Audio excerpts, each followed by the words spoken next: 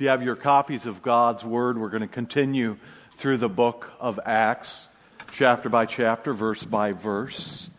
And we are going to pick up where we left off last week, where twice Paul and Silas and Timothy, and now Luke, who physically joins them, have been hindered in sharing the gospel. The Lord stopped them to going to Asia.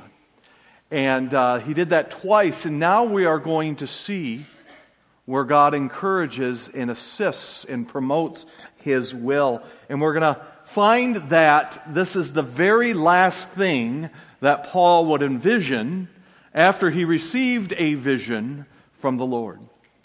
We're going to pick up in verse 11.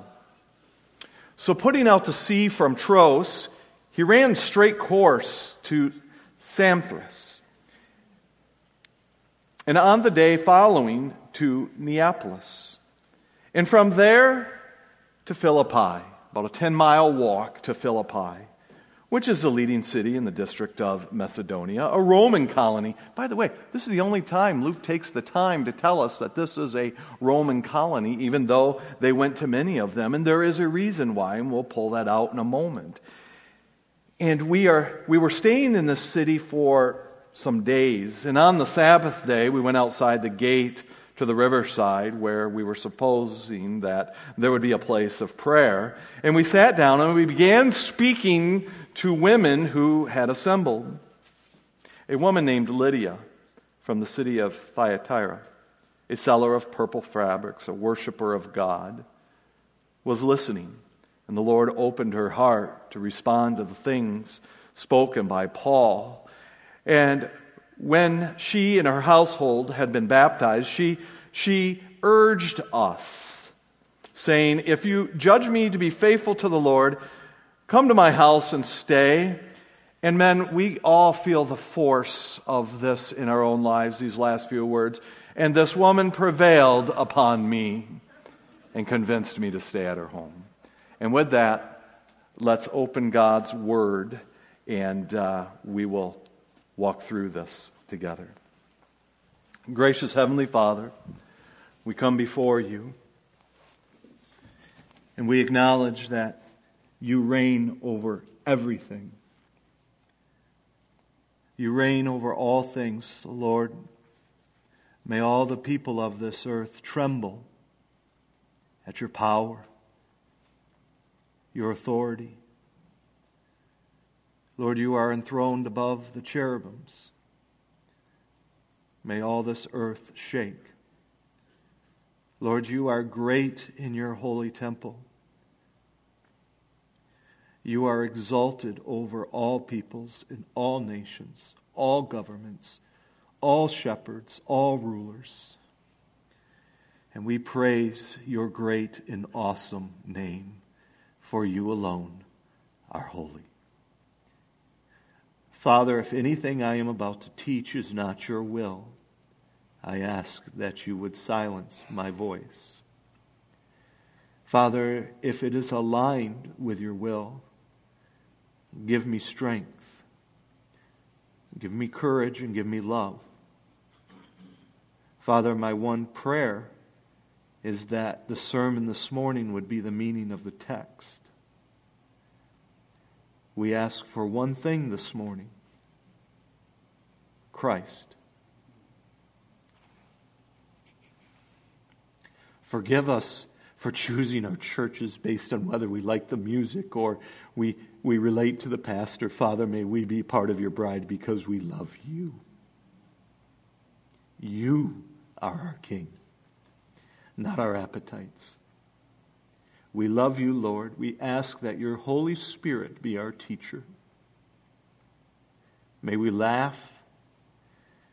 May we cry. May we shake. And may we be encouraged at the truth of your word. And Father, we pray these things in your Son's precious and holy name. And if you're awake this morning, say something. Very good.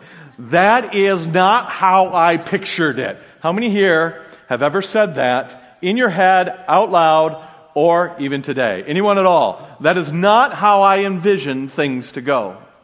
That is exactly what we are going to see here in this passage. Last week we looked at some general applications on how to identify the silent will of God in our lives. We called it the yellow will of God, the traffic sign there. And how simple life would be if everything was green, yes, this is the will of God, and red, no, this is not the will of God. And we talked about, you remember that young man, his face went up there and the Lord just stamped him no for all the young ladies? That would be wonderful. But we talked about how to identify the yellow areas, the silent areas. Twice now, Paul was stopped from sharing the gospel in certain regions. And then the Lord told him to go to Macedonia. And when you see or hear the word Macedonia there, I want you to think Europe. We talked last week about how there are times when God will reveal His silent will in our lives through frustrating our own human efforts. But boy, oh boy, that does not mean that God does not have a will for us in our lives. And when God's will is fully realized and we submit and obey it, hear this, my friends, not only are we subject to His will, not only will nothing stop the will of God, but God will enable that to happen in ways we could not even imagine. This is not how I pictured it. Allow me to illustrate this by using the text.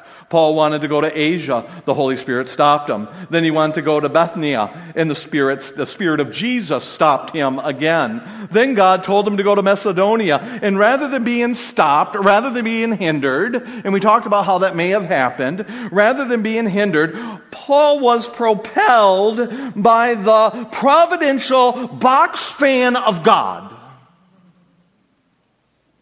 And when I say that, I'm not trying to be cute. I mean, literally and figuratively, he was propelled by the box fan of God. Allow me to show you this in the text. So after setting sail from Troas, he ran straight course to Samothrace. This phrase here, he ran straight course, is within the original. It's a nautical term. It is a sailing term or expression that, if we translated it roughly today, would sound a little bit like, man a-living, the wind was at our backs.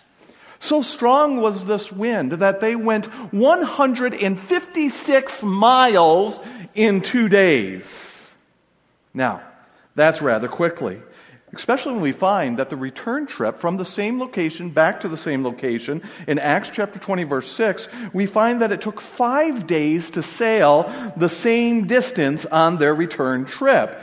I want you for a moment to allow the text to not just be, all right, nor should we ever want it to be just an academic book, but a real live living document, and these are real living people. I want you to see the face of Paul as he rips through the water at sustained speeds that may be outside of his sense of peace. Rather than being hindered, he is hurried. This is not just an open window, it is an open wind tunnel. And if I may pause for a moment, I would love to give you a little fun fact here about the doctor historian Luke who is writing here. And all those in favor of learning something neat about his personality, say amen. It's fun to learn about these guys since they teach us so much.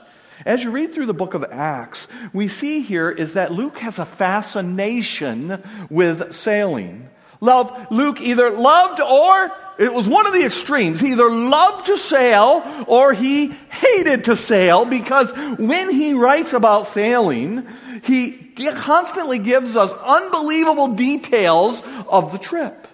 From wind conditions, which we see here, straight in the background. We flew across the water, to specific ports, to descriptions of the voyages, with complete details on the time it took, and almost always the weather conditions when they did sail. You find that in Acts 16, Acts 20, Acts 21, Acts 27, and multiple verses in between that. The fact that Luke could draw back on such details of every trip tells us that he likely kept a sailing journal when he moved forward. Now let us remember some of the expectations as they skip across the water 156 miles in 2 days. Paul was given a vision. Now I want you to answer this, and it's not rhetorical, so feel free to answer this. He was given a vision, and in that vision he was looking for a what? Talk to me. I will not move forward. A man. Thank you, Paul.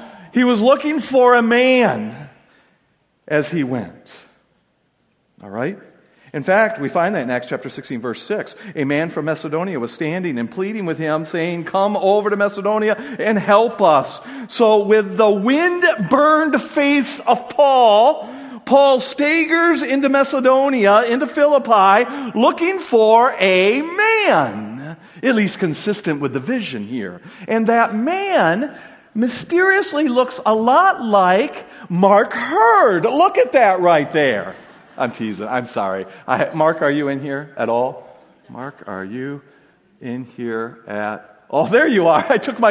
This is my wisdom. I took my glasses off to look for Mark.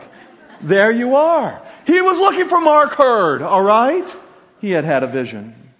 Now, I didn't get permission for that. Is that okay? All right. You're better looking than that.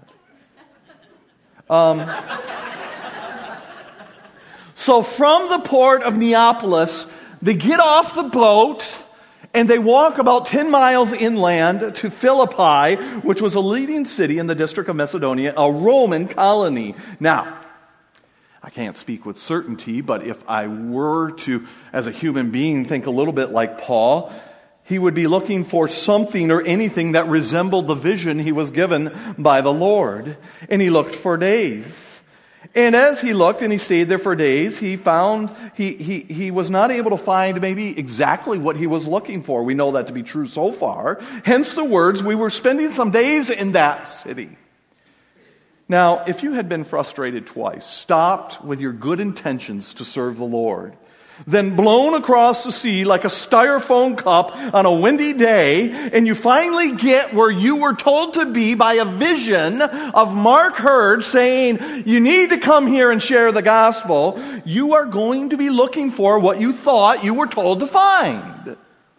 But days go by, and he doesn't. Finally, the Sabbath day comes. The Sabbath day comes. And if you're going to find some Jewish men in the European Macedonian city of Philippi, it's going to be in the synagogue on the Sabbath day. But there's one major problem. Philippi does not have a synagogue. It does not have a synagogue, which brings up two questions. Why doesn't it have a synagogue? And what do Jewish people do when there is no synagogue to worship and pray and read the prophets on Sabbath day?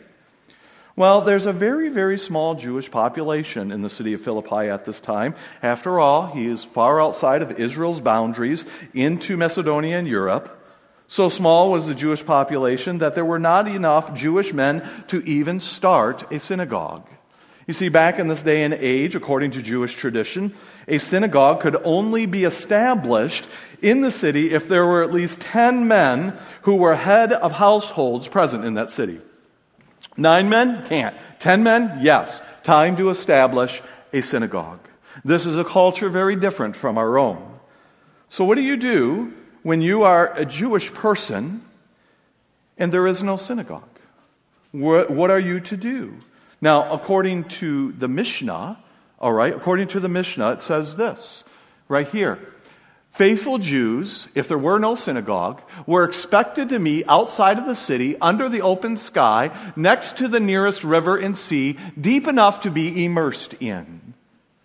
Now, that's an important little detail that's going to pop out of this passage as we slowly drift towards the application that ought to change the way we approach our own faith and apply it in the church. This was codified in the Mishnah, all right, in their teaching to instruct faithful dispersed Jews on how to find each other on the Sabbath, even in the most remote places. This Jewish detail pops right out of the text when you see here, he went outside of the gate to the riverside. Look at the Mishnah. He went outside the gate to the riverside where we were thinking that there was supposed to be a place of prayer. Now, in the original Greek here, and I love how C.H. Linsky approaches this, he says this literally translated means this, where a place of prayer was supposed to be. So we went outside to the gate to the riverside, which the Mishnah codified, so we could find one one another in the event we are dispersed in a place that does not have a synagogue. Is everyone following me on this detail? Anyone at all? Okay. How many here remember life before cell phones? Anyone at all? Life before cell phones. Let me push it. Life before internet. Anyone else? Life before cordless phones. Life before a 100-foot cord that attached that would go into someone's room so they could have a little privacy. This is well before all of that. Before cell phones, everywhere you went with someone, whether it be the mall, whether it be anywhere, the grocery store, if you were separated for any reason, i.e. dispersed Jewish population, if you were separated for any reason, you had to have, even in the 70s, 80s, and into the early 90s, and 60s and 50s and all the way back, you had to have, talk to me, if you were in the mall and you were going to split up, you need to have a what? Talk to me. A meeting place and what? A time. Because if you didn't predetermine a meeting place and a time, you risked never seeing that person again. That were the stakes, folks, all right? Or you had to do the dreaded aisle walk. How many here are old enough to remember this? Make sure we miss them there. Okay, and you do this. And if the dreaded aisle walk or the purgatory of searching the mall didn't happen, then came the dreaded PA announcement. How many here have ever had to be on the PA announcement? Anyone at all? You, Jennifer, this week? All right. It's like, I'll use Jennifer. Jennifer, your husband is at the customer service center. He is weeping uncontrollably. Or worse, it's your child. You are the worst parent on the planet. We are calling Child Protective Services. Note, there was no Child Protective Services. We're slightly off subject. It was a miracle that any kids born before the 1980s ever made it to adulthood. And all of God's people said what? Oh, you frustrate me. All right, I'm teasing. Not really. We had no supervision. We sucked on lead paint chips. We had games that were sold in stores that were literally deadly. How many here remember lawn jarts? Anyone at all? These were knives weighted down with wings on them that you threw up in the air at your friend, and you had to hit a circle like this as you stood like this. And it blew our minds that people were dying at this. Anyway, back to a meeting place. Mishnah. Remember going to the mall? You needed to separate, get all your errands done. So you agreed to meet back. Now just listen to these nostalgic places, all right? If you are a certain age, you won't even know what these places are, but many of you will. You had to agree on a meeting place and a time. So you'd say, hey, at the mall, let's meet at the kids' play area next to the Sunglass Hut at 8:30 p.m., So one of you went to Sears or Roebuck and Company, then to Radio Shack and to Toys R Us, and the other would drop the VCR you rented and the copy of Jaws you waited 9 months to rent. You then took your film to the Kodak store where you had to decide whether or not you were going to pay the premium for 1 hour development or return days later just to pick it up. This is why there are literally no photos of kids born prior to 1980. My family used 1 roll of film a year. That's 12 pictures, folks. I have 1 pic of me as a child, and I am in the background. I'm not even the focal point of the picture. My mom needed 1 more pic of Tequantum Falls, and I wandered into the frame. And I quote, from the one who bore me, "You ruined the picture."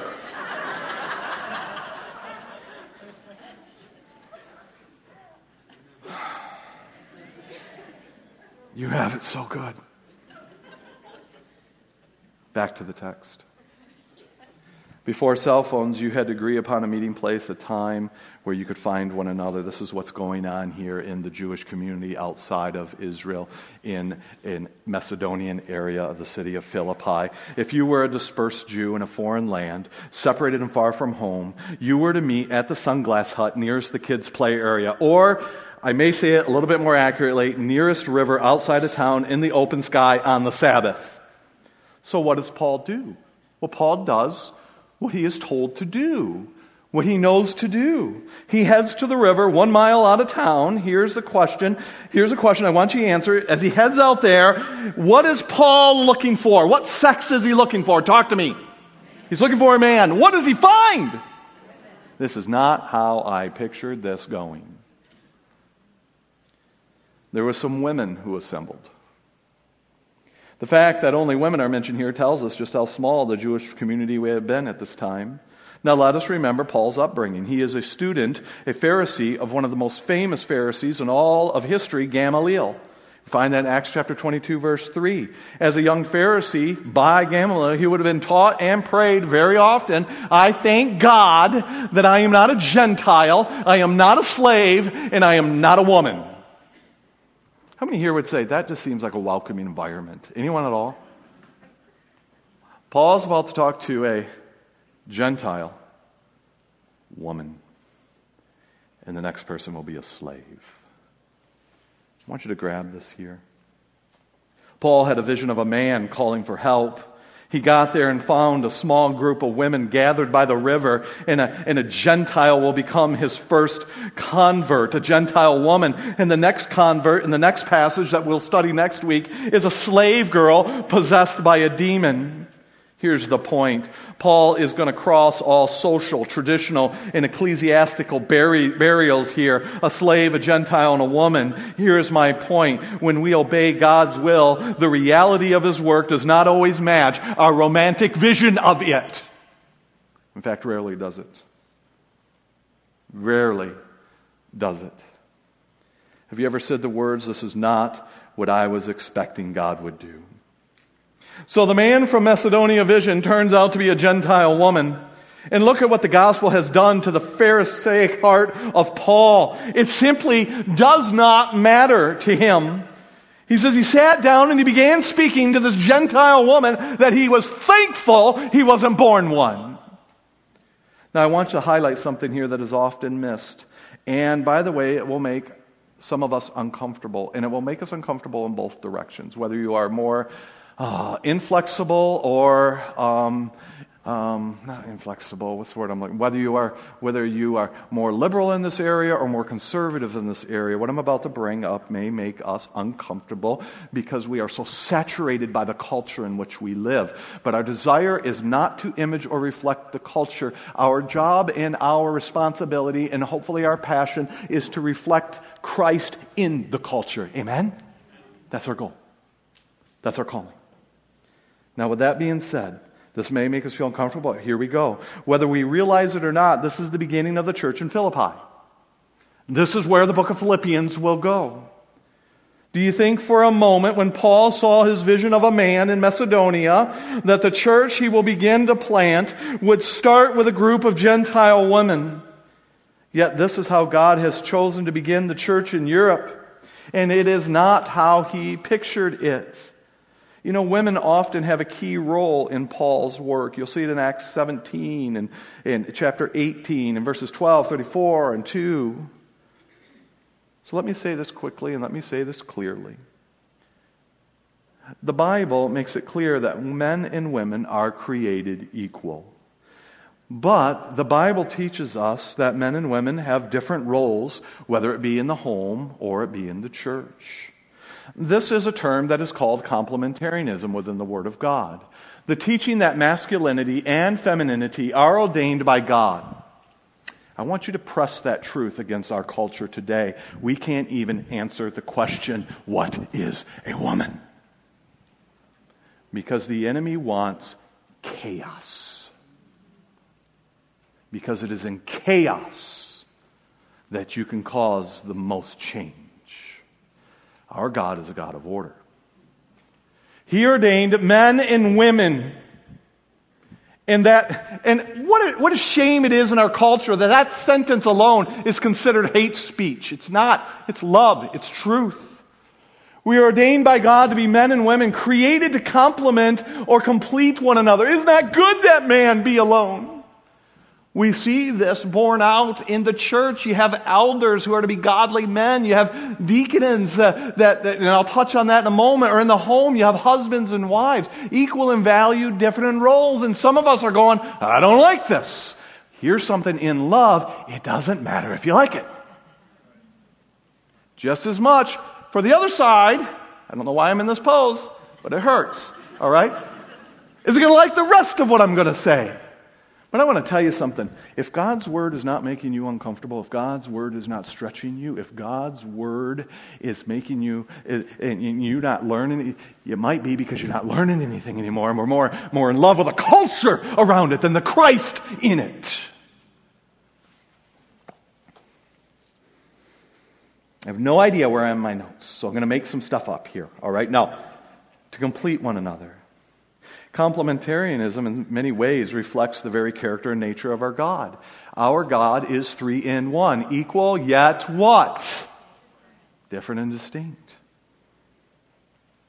In fact, in 1 Corinthians 11:3, it just comes out and says this.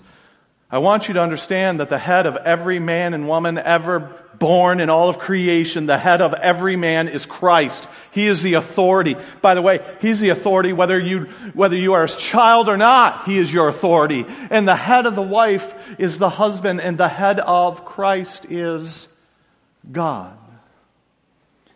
Now, with that being said, those are the truths found within the Word of God. Church, the Bible teaches that godly men who meet 1 Timothy 3 qualifications are to be elders in the church. They are to represent the spiritual authority in the church under the headship of Jesus Christ and His Word. Now bear with me, because now we're going to irritate the other side, because I'm not doing my job until everyone's mad at me. That's where I find peace. When everyone's throwing stones, I'm like, you're welcome, Lord. All right? Now, let's go to the other side. Yet Paul will use women to start the church in Philippi. Even though he could have raised a string of traditional, cultural, and personal objections. You know, a lot of times we marvel, if not judge, the ancient Jewish community, and even the contemporary one, for creating many roles or rules around the Scriptures, i.e. the Mishnah. Many rules around the Scripture. But the truth of the matter is, we share the same heart as men and women thousands of years ago as we do today. We do the very same thing. We put rules around the Word of God as well. And since the topic here is women at the river, let us not avoid it. Here we go. Sometimes, because of our desire to protect biblical complementarianism, and you now know what that means, we tend to want to create extra biblical boundaries that help protect that precept. We start to codify our own little Baptist Mishnah. In order to protect God's order, we are going to create so much red tape over here that no one can ever get to it. We want to create extra biblical boundaries to protect that precept. Are you following me here at all, where I'm going? Even judging people who cross our personally made protective barriers, rationalizing that our protective barriers in our efforts are a way to avoid a slippery slope. I am so tired of being afraid of slippery slopes. Can I get a witness at all? I understand the concern. My friends, in our desire to avoid slippery slopes in the church, we often stray into areas that are far more dangerous, like, here it is, being unbiblical. Here's what I want to note. We should not seek to artificially suppress the role of women in our lives and in the church in the name of protecting other biblical precepts. Now, I'm highlighting artificially suppress. And here's how I want to define it. And this was very hard for me to wordsmith, so I'm asking you to hear what I'm trying to say. Hear what I mean here. Here's a question. In our desire to maintain the biblical role of male elders and pastors, have we been guilty of artificially putting up fences outside of that office that restrict women from roles in ministries the Bible does not prohibit? Romans chapter 16, Phoebe was a deacon. I know, there's no way around it. She was a deacon. And not only was she a deacon, but Paul gave her the highest honor of delivering, I got to remember, my brain is failing here, of delivering the book of Romans to the church in Rome. Now, Paul wrote the book of Romans, and it was inspired of God. And it was going to become part of the canon. It was going to deliver truth by which saints will form their theology around for all of history. It is the very breath of God. And there's no Xerox machine. There is no photocopy. There is no cell phone. There is one copy. Who are you sending? Who are you sending to deliver that priceless, high honor of delivering that to the church? Who are you bringing? They chose Phoebe to bring this. Sometimes I wonder if the church today would do that. Here we have that in Philippi that the church is going to begin through the conversion of some women. So let me just say this in love and truth. There is nothing biblical. There is nothing honorable. There is nothing spiritual. There is nothing noble in artificially suppressing the role of women in the name of avoiding slippery slopes. If you want to protect the Bible, this is going to blow our minds, especially as Baptists, of whom I love. And because I am one, I'm a Christian that attends a Baptist church, but because my membership's here, I get to pick on them. Amen? It's kind of like, you can mock your brother and sister, but no one else can. I'm not here to mock. This is going to blow our minds. If we want to be biblical, if we want to protect the Bible, here it is. Buckle up. Let's be biblical. Now, people may say, Pastor, I feel like this is getting a little liberal. I can feel the slippery slope. No. Oh, great. Now we're going ultra-conservative and I can feel the shackles on my arms. No. I don't want to be either, to tell you the truth. I want to be biblical. I want us to be biblical in our love for Christ. Let us expire in exhaustion trying to be biblical rather than thrive in the ease of quasi-theology. Here should be our hearts. Give us the Lord. Give us His Word, not the culture we built around Him. So why bring this up here? How does this apply to the text? Oh, it just blows it up in a good way. In a good way.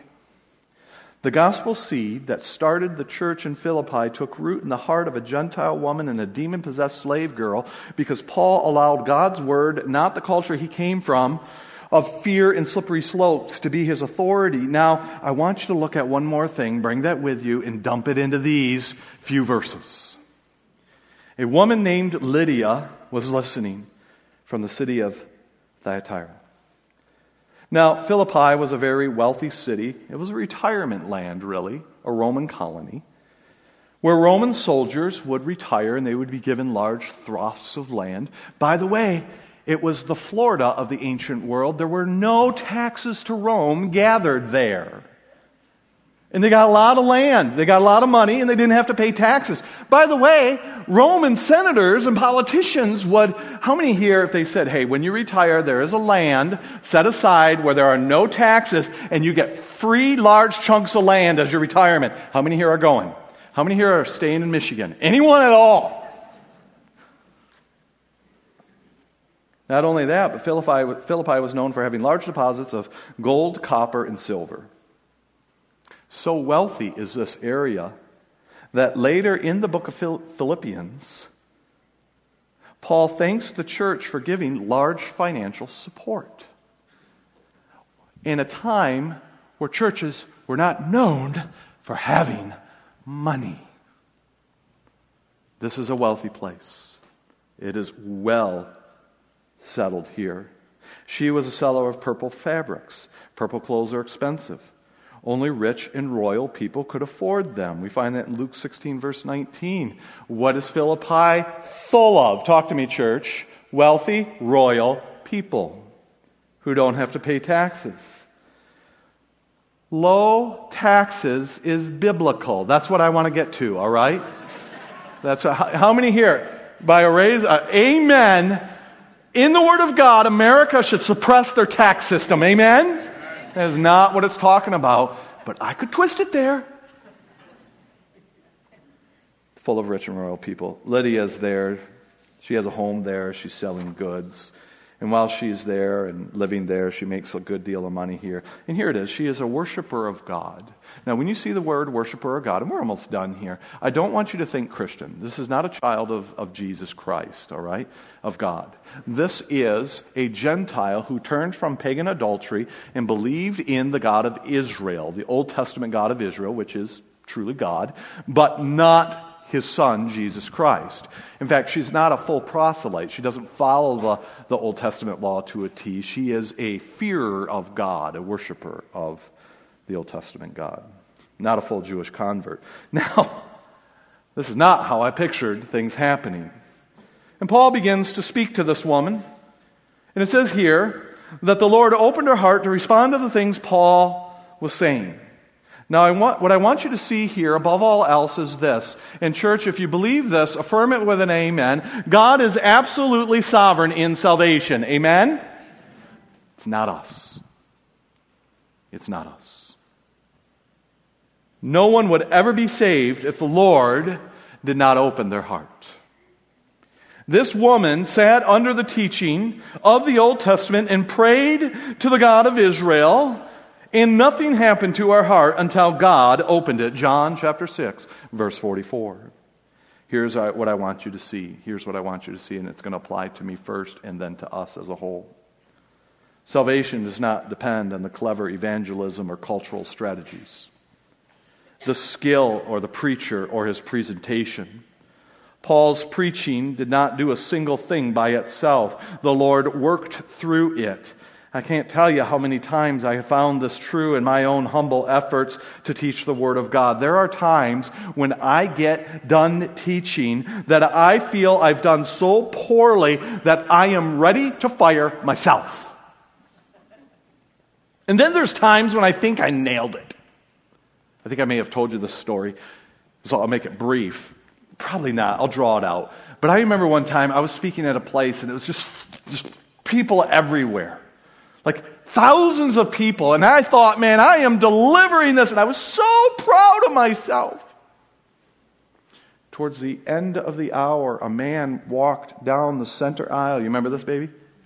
Honey. My equal, my spiritual equal. Okay. And human equal. I'm in trouble. All right. Came down the center aisle with his hands over his ears as I'm preaching through my abilities. And he gets to the front of the aisle and I'm preaching and he just goes, "You're the worst preacher I've ever heard," and walked out. Clearly demon-possessed. All right. But it's not the skill or the presentation. It is the sovereignty of our God. Now, I want to touch on one more thing, and then we'll draw the final application as we have dug through all of this historical and hermeneutical background here.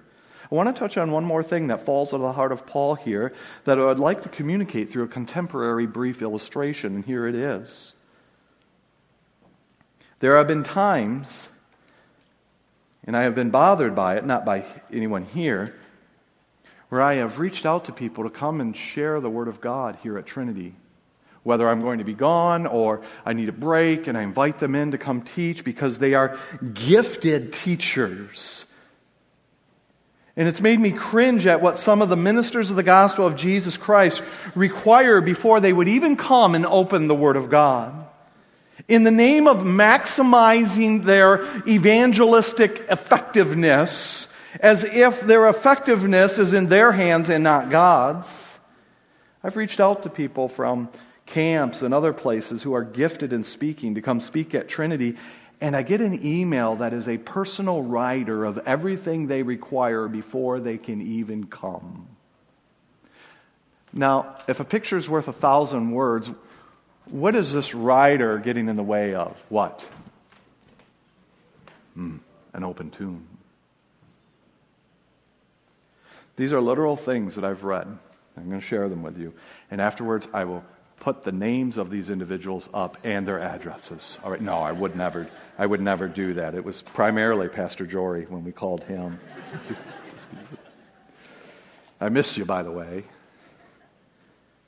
If I come, personal writer said, I have to have access to the missions board with full intentions of being financially supported on a monthly level. Any hotel that I stay in must be at least these stars, and I will not stay in a person's home. This is how large my honorarium must be, and the minimum of seats your auditorium must be able to have so that I may maximize my effectiveness. Here's what I'm trying to say. First of all, write that down. I don't know how to spell it, but write it down. Seriously, write it down. Here's my point, and then we're done. Then we have baptisms tonight. By the way, what's going to happen to Lydia in a moment? She's going to get baptized. What would have happened if Paul had a rider in this culture?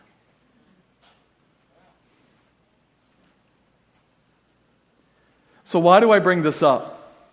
The final thing I want us to see here is this. None of what is going on would fit into what we would call a master plan strategy to start a church. Some Gentile, half-proselyte woman at the river, while Paul crosses all cultural and extra biblical expectations to share the gospel that the majority of Jewish men wouldn't even talk to.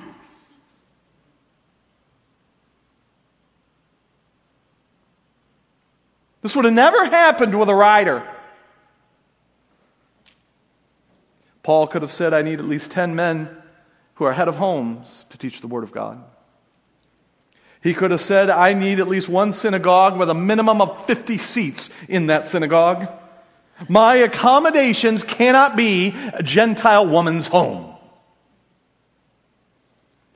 These are the rules I have in order to maximize the gospel. And it is here, my friends.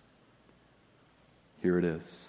What would have happened to the church in Philippi if Paul had this kind of heart? What would have happened if Paul artificially suppressed the value of women? What would have happened if he said the slope is too slippery? What would have happened if the optics were too dangerous? I'll tell you what would have happened. Here it is. Absolutely nothing.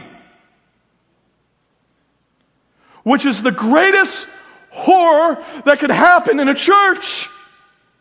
I want you to look at the screen here this morning. How often does this describe the American church today?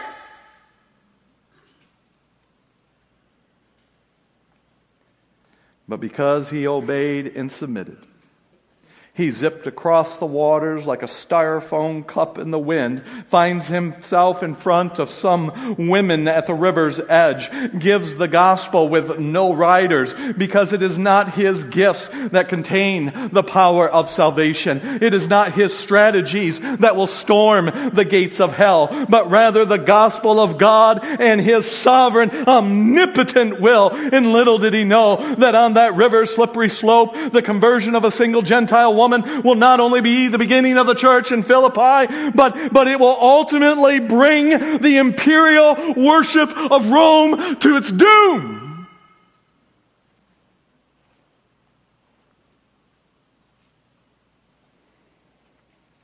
Because Paul was more interested in being biblical than safe.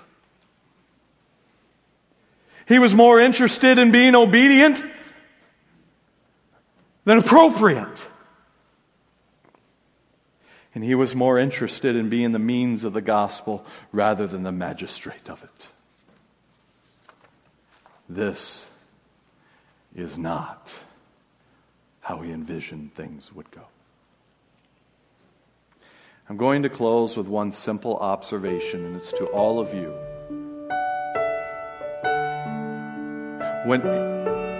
And to me. When was Lydia baptized? Talk to me, church. After she placed her faith in Jesus Christ. After placing her faith in Jesus Christ, where did she get baptized? Oh, the Mishnah tells us, in a river deep enough to be immersed in. Let the text just speak. If you believe in Jesus Christ and have repented of your sin, turning away from your old life, which is not enough, turning towards God, if you have confessed your sin and believe in your heart that Jesus died and rose again and is returning again, and by the way, it's transforming your life, because that's what belief looks like. Belief is not dormant. If you've done these things, here's the simple question with Lydia as our example, if we may.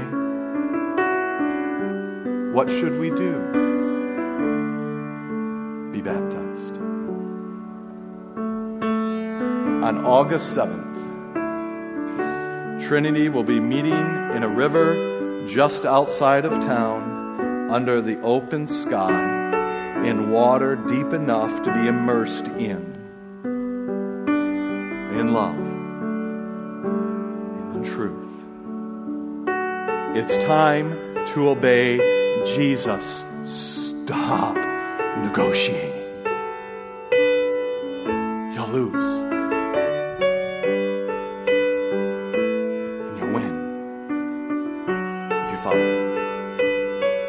It's time to obey Jesus and get baptized the way he commanded.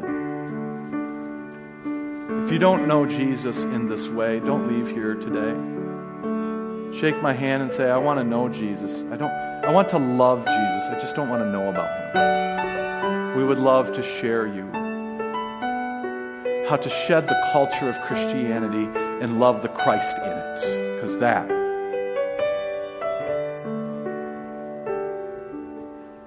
that's everything. There is no other thing beyond that. And if you haven't followed him in obedience, shake my hand, shake the hand of an elder, or anyone in this room and say, I want to be baptized. We'll take you to a river just outside, deep enough to be immersed in, and publicly identify with Jesus Christ. Gracious Heavenly Father, dismiss us with your blessing. My prayer is that you alone are exalted. Our prayer is that you found pleasure, that all glory goes to you. Thank you for these people. They belong to you. Bless them, dear Father. It's in Christ's name I pray. Amen. I love you guys. You are dismissed.